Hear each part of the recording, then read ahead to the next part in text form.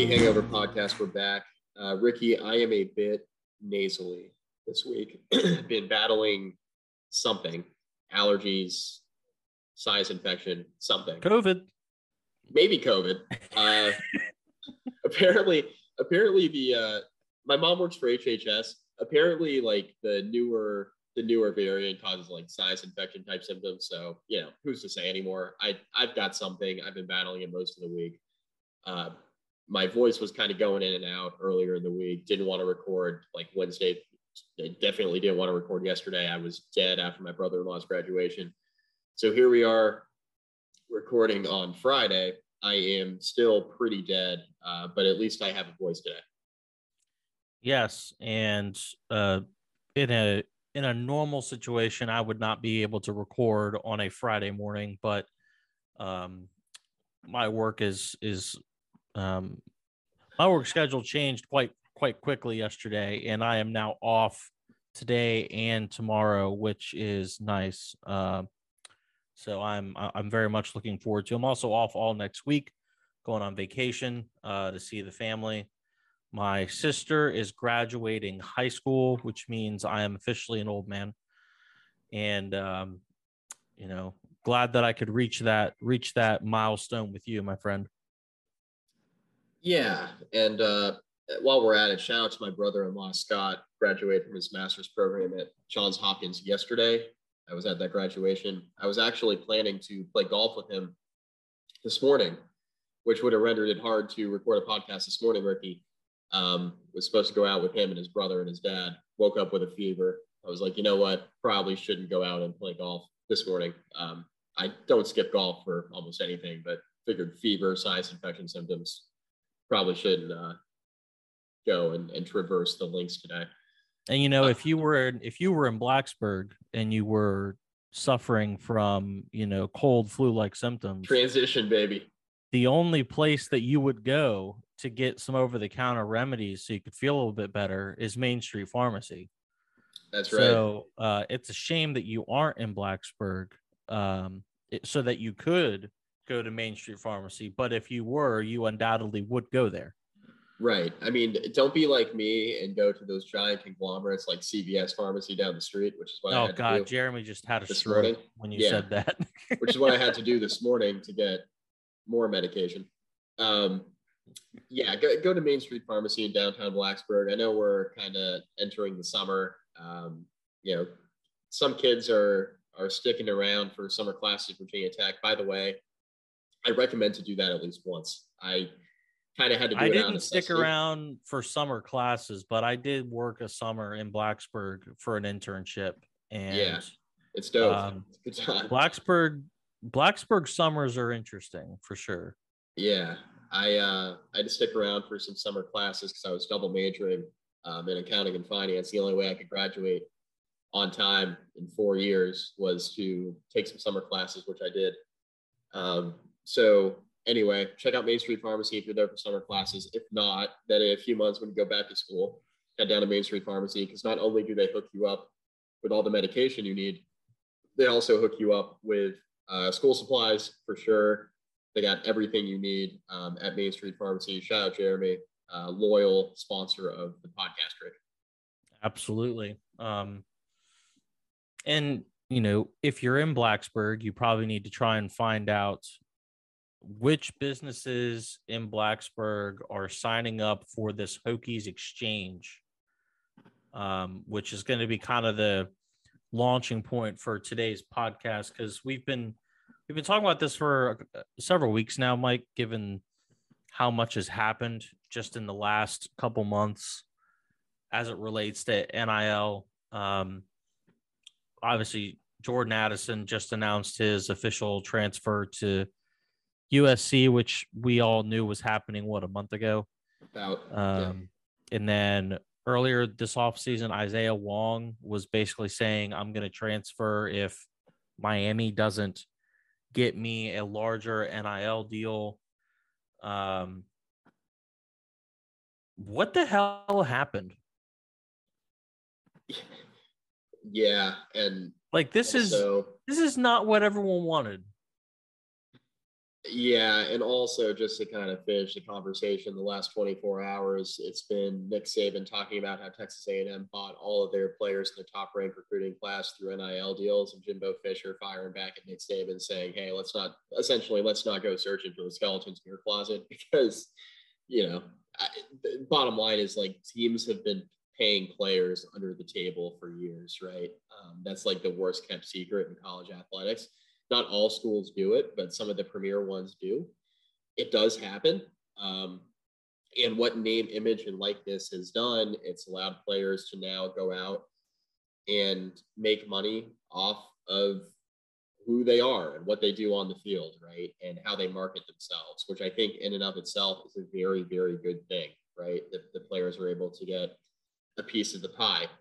What has become problematic over the last few months and has made for a very interesting college football offseason, Rick, is that teams are now paying players essentially through NIL. What I mean by that is teams are not specifically, and this is really important for purposes of this conversation, teams are not allowed to negotiate NIL deals directly with players.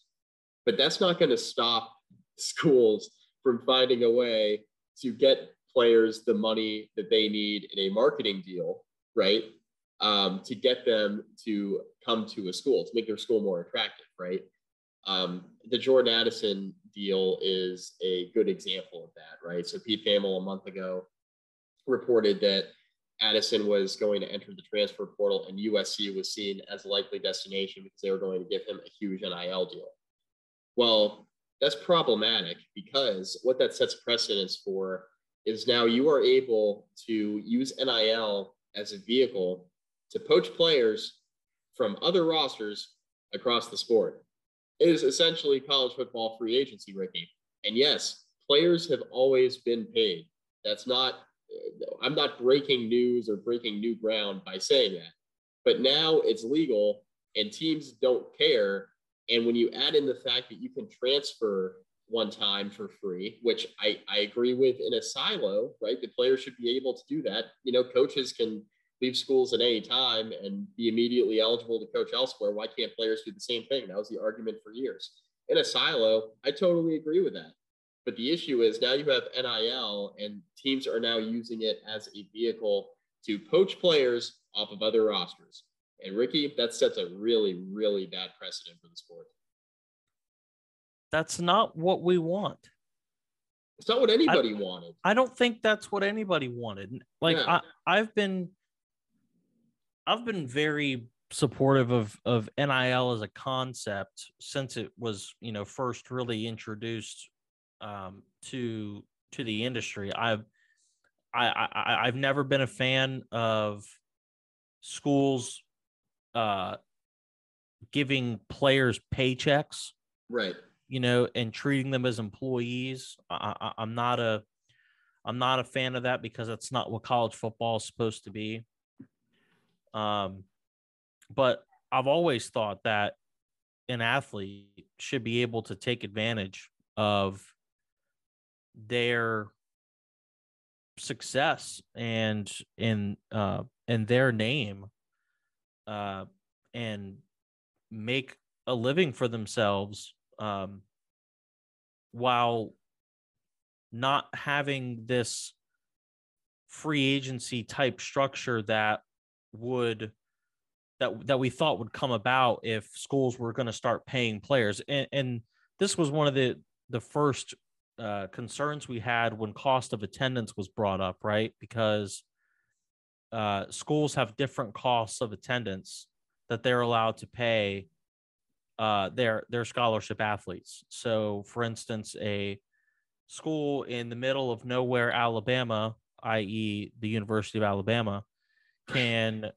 game the system in order to build a higher cost of attendance than a school in, I don't know, maybe Norfolk, Old Dominion University, that has much higher property values and a much higher demand for housing and higher demand for food and all of these other things. The cost of attendance can be higher at some of those schools that theoretically, you would think it would be lower, but it's Alabama. So they're going to find a way to make that cost of attendance number as big as possible. So that way, when they bring in whoever they want to bring in, they can throw that cost of attendance money on the table as part of the as part of the pitch. And now that we're talking about NIL stuff, and schools are playing such a big role in how these deals get done, and that's a real problem. Right. Is that in an ideal world, the school would have no impact on an NIL deal whatsoever. Let's say Mike McDaniel is 1,000-yard receiver at Virginia Tech, and you know, I don't know. I'm trying to think. What's the name of the entertainment place now? It's changed ownership like 3 times. The one at South Main. Oh, the bowling alley, First and Main, the bowling alley. Yeah. Let's say that the shopping center First and Main wanted to use Mike McDaniel as a spokesman to go visit, places throughout First and Main, and they wanted to pay Mike X amount of dollars to do that. Well, that's great. Like, that's fine. What you don't want is Virginia Tech going out to Motor Mile and being like, hey, let's get a $50,000 sponsorship deal for this recruit that we really, really want. Because if we don't get him this $50,000 sponsorship deal, he might get a $40,000 sponsorship deal at Penn State. And Ricky, what's happening right now?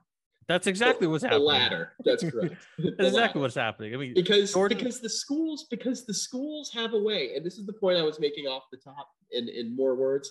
The schools have a way to figure out ways to still get their player in the door, right? There are ways that you can back channel things. And that's I think the problem that the NCAA is going to be facing now, because they sat on their thumb essentially for years while, we knew this NIL legislation was going to eventually come down the pipeline from Congress if the NCAA didn't do something about it themselves, which they didn't because they fumbled it like they always do. And then Congress took it out of the NCAA's hands and said, you know what, players can do whatever the hell they feel like. They can make money off of name, image, and likeness. No matter what you all try to do, NCAA, this is now a law. So, sorry. Shocker. You're telling me that Congress got involved in something and it made it worse. Congress got involved, and I think the intent was good, but they made it worse because that's standard. The intent is usually good. Right. And it never works. Right. And there were no bumpers around the situation. But my point here is that teams are always going to find a way to get their players in the door. And now it's made easier when exorbitant amounts of money are being pulled in. The thing that's going to be interesting now is how does this get, and I don't want to say fixed, because I don't want to make it seem like I'm not in favor of NIL, because it needs to get fixed. But this is an issue right now. Like, you can't have teams poaching players off of rosters. You can't do it. Because even if the NCAA goes out and says, you know what, it's not, tampering is not allowed. Teams can't tamper with other schools. Like, yeah, that's true. They can't do that. Tampering is not allowed. But if Jimbo Fisher knows a high school coach in Texas who may be the former coach of a player that plays at, I don't know, let's use Alabama, for instance, for sake of this conversation. Jimbo Fisher knows a high school coach in Texas that has a player who's now playing for Alabama, and he reaches out to the high school coach in Texas and says, hey, is player X happy with his current situation on the depth chart at Alabama, or is he looking to transfer? Because if he's looking to maybe transfer, there are some things we could do to make Texas A&M an attractive option if he were to enter the portal, right? And the NCAA would have a really, really hard time, tracking a conversation, if you're going like 3 or 4 levels deep, you know what I mean? They'd have a hard time chasing that down. Schools have been doing that forever, right? It's been the way that players have been paid kind of under the table. Is they've gone through back channels with other third-party individuals to get the player what they need to make a school an attractive option for them, right? And that's not going to change now. It's only exacerbated by the fact that NIL is now here and it's real, and players can make more money than they ever have before, which I think is a good thing in a silo. But I think when you add the one-time transfer rule in specifically, it makes tampering a real issue that's come to light. And I'm not sure what the easiest fix is, Ricky. That's the thing. Like, we can talk about how this is a problem. And I've been bitching and complaining on social media for months about how this is a problem. But then when people respond to me on social media and they say, okay, yeah, we get it, it's an issue, what's the fix? And I come back and I truthfully tell them I don't know what the fix is. Like, sure, I look like an idiot, but I don't know what the easiest fix is to this current problem across college athletics. And it is a problem because I don't think that you should be able to poach kids off of rosters before they enter the portal. The Jordan Addison thing's troubling, Ricky, because Pete Thamel from ESPN, he knew that Jordan Addison was going to USC a month ago. He knew that already before Addison even entered the portal. He wrote the article saying that Addison was considering entering the portal and USC was seen as the most likely destination because of NIL. Ricky, the rule right now is that schools are not able to contact you if you're doing this within the regulations. Schools are not allowed to contact you until you enter the portal because that's supposed to be the first time that they know that you're intending to transfer somewhere. But word got to Lincoln Riley that Addison was going to enter the transfer portal before he even entered it. And NIL deals were brokered behind the scenes, right, to make USC an attractive option before Addison even entered the transfer portal. ESPN got the story with Pete Thamel. Why did they get the story? Like, there are some issues I have with this across the board, Rick. And I don't know what the easiest fix is. I'm not even sure that Lincoln Riley caught wind that Jordan Addison was interested in entering the portal. I have a feeling that someone at USC found a way to reach Jordan Addison before he was even interested in going into the portal. So Jordan Addison, who just won the Blitnikoff Award, partially because he's a very good receiver and partially because he just had Kenny Pickett throwing him passes. Part of me feels like Jordan Addison was not the one that was initiating this process. And that's where it really gets dangerous because that is actually poaching players off of teams. You get, imagine if Michael Vick had been able to be poached off of Virginia Tech's roster in 2000. Right. Like, this is Pandora's box, right? If you really want to go down this road and you're going to continue to let NIL go unfettered and you're not going to have any protections for schools in terms of roster building and roster protection, you are basically entering a professional league structure, right? Like, right. And you're just using NIL as a way to effectuate free agency. I don't know if maybe having a rule where transfers are not allowed to sign an NIL deal in their first year at their new school. I don't know if that's possible or if that would make an impact, but on the surface, it seems like that would be one way to try and disincentivize players transferring to schools specifically for specific NIL deals. If you make the player put all of their NIL deals on hold for a year, maybe you help slow that process a little bit. If you're not going to slow that process, if you're just going to let this continue to happen, then what what incentive is there for the smaller schools to continue to play this game, because it's a game they can't win? These bigger brands, Alabama, Clemson, USC, Florida, Georgia, Ohio State, Michigan, there's no competing with them right at this game. You just can't do it. So, well, and they talk about parity in the sport too.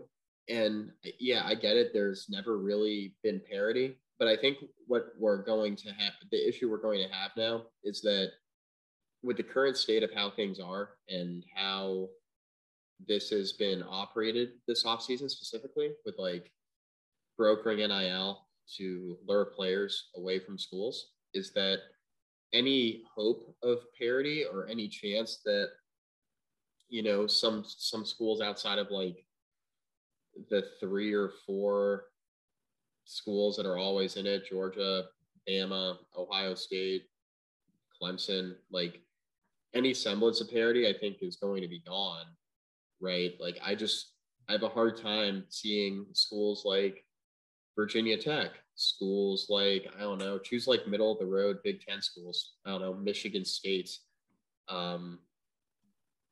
Wisconsin. Like, how are these schools going to compete at a national championship level on a consistent basis? They're not. Like, they're not, right? Because like, they're going to have a really hard time doing. And Michigan State, I get they've been, you know, they've been better lately, and they've been to a college football playoff, you know, since its inception and stuff like that. But like, what are the chances they get back anytime soon? Probably pretty low, right? Yeah, I mean, and you know, the aggregation of talent at the top has been a problem, and this is just making that problem worse. Yeah, I think it's widening gap, I think, even further. Yeah, no, it is. And something that needs to be done as soon as possible, and I don't know if it'll ever get done, is a reduction in scholarships. So currently Power 5 teams are allowed to have 85 scholarships on their roster. That number probably needs to go down to like 75. Right. Or something along those lines. That is one thing that will help have some of the talent trickle down. But the problem you have is that talent that trickles down, when they show out and that talent becomes apparent at the lower levels, you know, whether it happened in the American Athletic Conference, it happens in the Sun Belt, or maybe it happens in the ACC or the Pac-12. How do you keep that talent from then collecting at the blue blood programs? Right. And that's got to be like the biggest goal for the next NCAA president, because Mark Emmert is retiring, right? I believe. Right. Yep, he is. Yeah. He's retiring. The next NCAA president, that's got to be. By the way, I'm sorry, I don't mean to cut you off. No. Good timing there. Huh? Convenient timing. Mark Emmert's tenure as NCAA commissioner has been something. Yeah, it's just been absolutely riddled with problems, that many of which are his own organization's doing. But at a certain point, if you continue down this road, the only fixable solution, and this is going to sound nuts, but the only fixable solution is to have some sort of draft for high school recruits, where they, as soon as they, you know, hit their senior year, they can apply to be a part of the NCAA draft, which is interesting. That is interesting. I've heard people talk about like potential solutions. I have not heard this, where it's like, oh, totally out of the kid's hands now in terms of like what school, and maybe there are ways they can make it happen. Where like, oh, I don't want to go to that school. Maybe there's like avenues so that they can, you know, similar to like the Major League Baseball draft, right? Where you can choose to stay in the draft, you know, stay with the team and sign with them or return to school. That is a very interesting concept, Rick. I have no idea how that would work. I don't either. Yeah. It's literally just a thought, and I have I have a lot of doubt that it will never happen. But at a certain point, there has to be a way to protect the middle, not even the lower end programs, because lower end programs like UConn football, they're not expected to ever win at that level. Yeah, like they're football's not a priority for them. But this is screwing the middle class of the sports, like of college football. I like to focus the conversation on college football, because college basketball, you can get hot in a tournament and win the whole thing. Like, that doesn't happen in college football. Even then, but like Miami is not really the middle class of college basketball. They've been in the NCAA tournament for like the last 5 or 6 years. They've been making Sweet 16s, and they're always winning a ton of games in the conference. Miami, I wouldn't say that they're like in the upper echelon class, but they're not even in the middle class of college basketball. And they're about to lose one of their best players because he's unhappy with how much money he's making in NIL. Right. And like, shouldn't that message get across to the NCAA that you have a player who's holding out from playing for his university because his university won't get him a larger NIL deal when they're not supposed to be the ones getting him the NIL deal in the first place? Like, shouldn't that message have like just sent off fire alarms at the NCAA headquarters? I mean, but Rick, they've been ignoring this for years, right? So it should have, but we know how this works. I mean, they've been blowing it off for years. Like, if they wanted to have meaningful legislation that they felt like within the sport, right? Within the NCAA, I'm not talking about congressional legislation. I'm talking like changes to the bylaws of the NCAA. Like, if they really wanted to get out ahead of this, they could have. We saw NIL coming down the pipe, Ricky, since I was in college, right? I graduated in 2015, right? Like, we knew this was coming even then. Yep. I mean, they've had years. I mean, they've fumbled this for years. Literally. It was years before then, because that was the last NCAA video game that was ever made. Right. And that's when the complaints, that the last NCAA video game was 13, I think. And you knew then it was like, well, kids aren't making their money off of name, image, and likeness. This is an issue. Like, we knew it was an issue. We didn't know like when it was going to start to, I don't want to say get resolved with like legislation specifically from a congressional level. It came down like a year and a half ago. But like, we knew that eventually this was like the elephant in the room, right? And the NCAA knew about it for years and years and years. Easily for the better part of the last decade, they knew that this was coming, right? And they just chose to ignore it. And again, like when I see the defense of people being like, well, this is how it's always been. Players have been paid for years. Yes, that's true. But we've never seen anything like this from the standpoint of now you can transfer one time for free. And when you combine the two elements of NIL and the one-time free transfer, it makes things really difficult. And I think the easiest way to probably address it in the near term, and coaches have complained, and big-time coaches have complained about this, Dabo was getting dunked on before last season because Dabo came out and said, and you'll remember, Rick, he took a ton of criticism for this. He came out and he said, the transfer portal right now is kind of like the Wild West. And he said, it makes it really difficult to manage a roster. And everybody dunked on him, said, oh, poor Dabo, doesn't have a top recruiting class this year. And then, he's got players transferring in and out, yada, yada.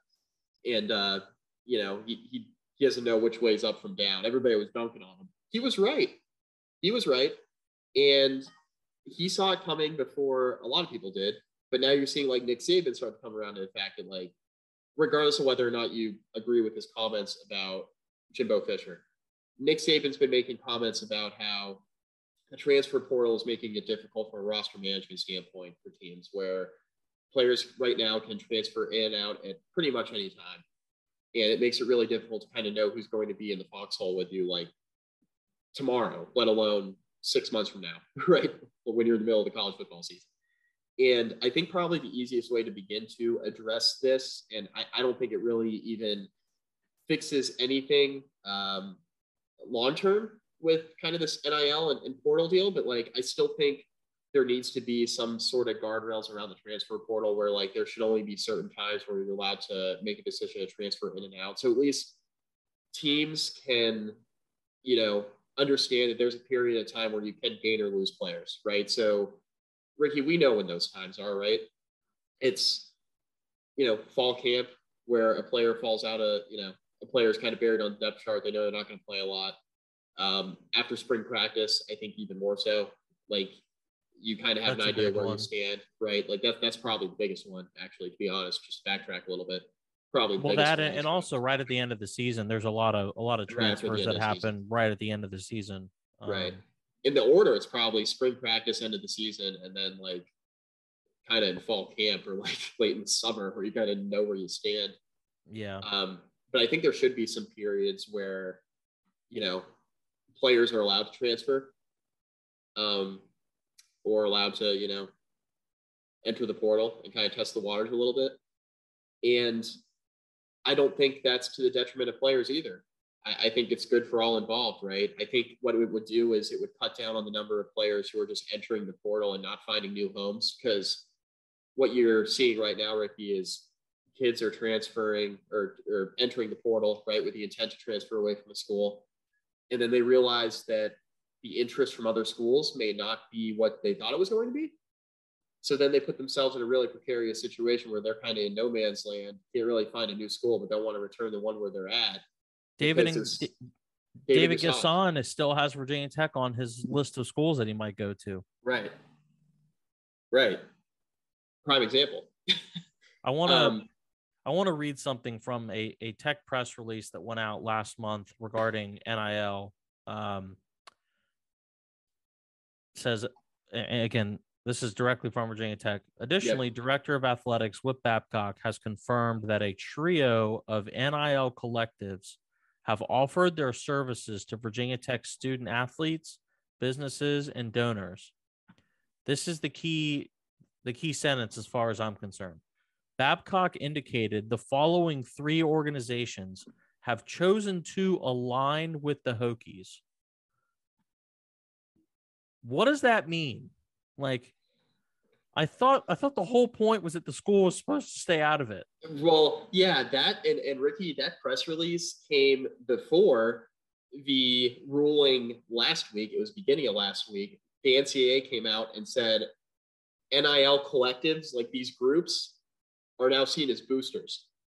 So now these NIL collectives, these NIL groups, and I don't know specific to the three that you mentioned with Virginia Tech and how this impacts them, but these NIL groups that are getting together is just like huge boosters, just, piling all their money into NIL and then distributing it, kind of where it needs to go.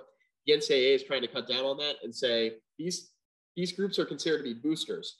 And the reason why the NCAA came out and said that is because explicitly in the guidelines, right, for the NCAA, you cannot have boosters pay players or pay prospects. That's been a rule for years. Doesn't mean it doesn't happen. We know what happens. And that's where do you think the money comes from, right? Like that's how players have been paid. They've been paid by boosters under the table. That's where the money comes from. But the NCAA has tried to make it more difficult for programs to pull that off in the past. So now they're kind of going down the route of NIL collectives, which a lot of times do consist of boosters or high-paying former athletes or whatever. They're considered boosters now. So I don't know how this is very new, because this came out, that legislation or that announcement from the NCAA came out last week. I don't know how that impacts things, because in theory, Ricky, it's like, collectives, right? So more than one person, they're considered boosters. But how about if one guy says, I'm the founder of an NIL corporation. It's just me, not a collective. It's just me. I'm it. Yeah, I mean, One of the organizations that was aligning with Tech is Hot Route Marketing.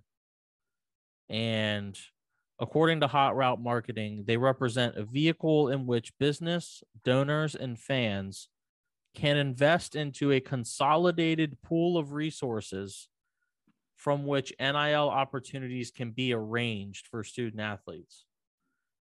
How are you setting up an NIL opportunity for an athlete if there is no, like, if you're bringing in money from outside of the person that they would be representing? It doesn't,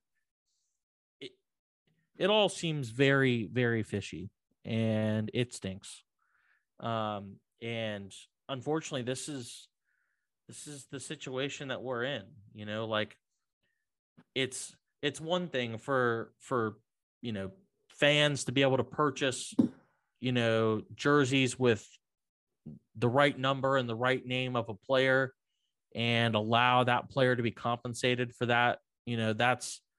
That's what NIL was supposed to be, right? Right. But this other stuff, man, is just it seems far outside the realm of what Virginia Tech, or excuse me, of what colleges were supposed to be doing in this space. Right. So, long story short, there's a problem. I personally don't know immediately how to fix it, other than I think what the NCAA needs to do is, for the good of kind of both players and the schools, I do think there needs to be windows for the transfer portal. Because, again, and I can't make this any more clear, I am in favor of players being able to transfer one time for free. I'm wholly in favor of that. I'm also in favor of NIL. I am not in favor of poaching players and using NIL as a vehicle to do so. That's where I stand. I think that's where a lot of people stand. And I don't like the attitude also there's some media folks doing this. I don't like the attitude that people have where they're like, oh, this has been happening for years, so let's just ignore the fact that this is an issue now. No, yeah, it's been happening for years where players have been paid under the table. That's a fact. I agree with that. We have never seen it where you could do it with the portal. So let's not pretend like this is we're not unearthing new ground here. We are. And also, just because we know that it's been happening for decades and decades doesn't mean that the sport should be giving a legal pathway to do it. How are these people any different? And how are these media folks then any different from the NCAA? The NCAA has been ignoring it for years too. So now we just know there's a problem. We choose to ignore it. That's what the NCAA has been doing for years. And these media people are so quick to criticize the NCAA when, we talk about, fans talk about how this is a problem with NIL and the transfer portal and players being poached and all this tampering. When fans talk about, some of these media folks, they say, oh, it's been a problem for years, just ignore it, stop complaining. But then these same media people will complain about the NCAA ignoring problems within the sport. Get out of here with that. It drives me nuts. It's just it's so hypocritical. Yeah, it is. And unfortunately, I'm not sure we're going to get a solution anytime soon. No, I think we're probably stuck in this situation that we've got.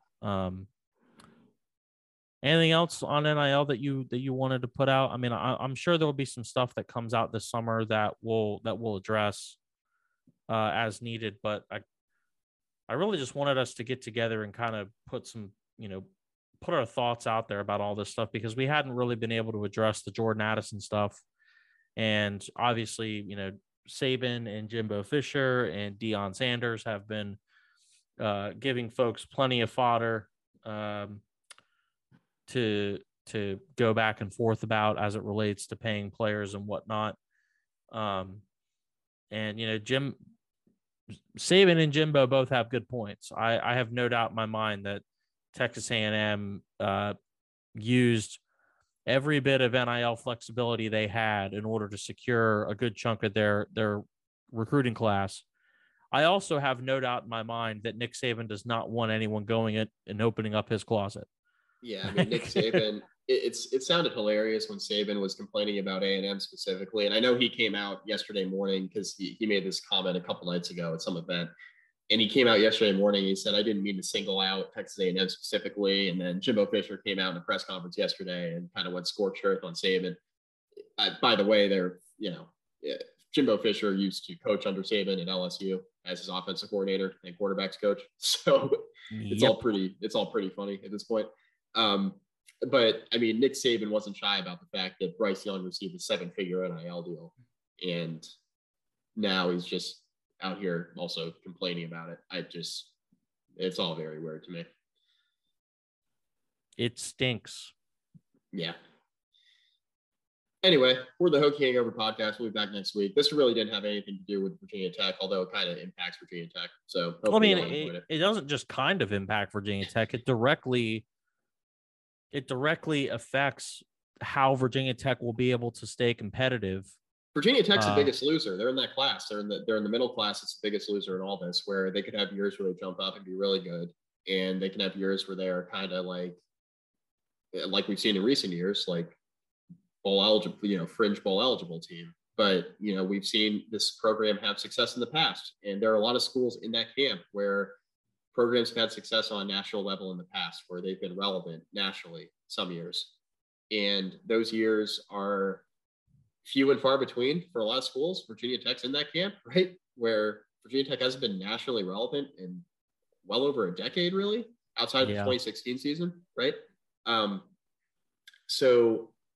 it's going to become fewer and more far between, I guess, best way to put it, for a lot of these middle-class programs who, try to put together a few good years in a row and get themselves into, playoff conversation, I guess. And it's just going to become harder and harder to do that because they're just not going to be able to acquire the same talent that some of these bigger schools are going to be able to acquire. And it's a bigger problem in college football than college basketball, because college basketball is a single elimination tournament format. Anything can kind of happen in the NCAA tournament. We know that, right? And it's just different in college football, right? You're never going to have a 16 over a 1 upset in college football. It just doesn't. It does not really happen. I mean, not like it does in college basketball. Yeah, like upsets are easier to happen in basketball for sure. But you're right. We need to find a way to add a bit more parity to the landscape, because right now it's non-existent. And NIL, while an important piece of empowering athletes to take advantage of the success that they have on the field, is really a minefield as it relates to the sport and for teams specifically. Yeah. It's it's going to be dicey. It's already dicey. I think it's going to continue to be that way. Ricky, unless you have anything else. Rate, review, subscribe. Let me sneak that in before I hand the mic back over to you. Rate, review, subscribe. Make sure you're hitting up Main Street Farm while you're in Blacksburg. Virginia Tech softball is hosting their regional today, actually. Yeah. Which is the first time they've ever hosted a regional. So good luck to both the softball and baseball teams as they begin postseason play. We're now a baseball and softball. I mean, softball's been good for a number of years, but we're now a baseball and softball school. This baseball team's really good also. And on that note, we're done. Andrew should be back soon. He is in the process of moving in to his new digs in Charlotte. So we'll have him back as soon as possible. But otherwise, this is the Hokie Hangover for Mike and myself. Take care.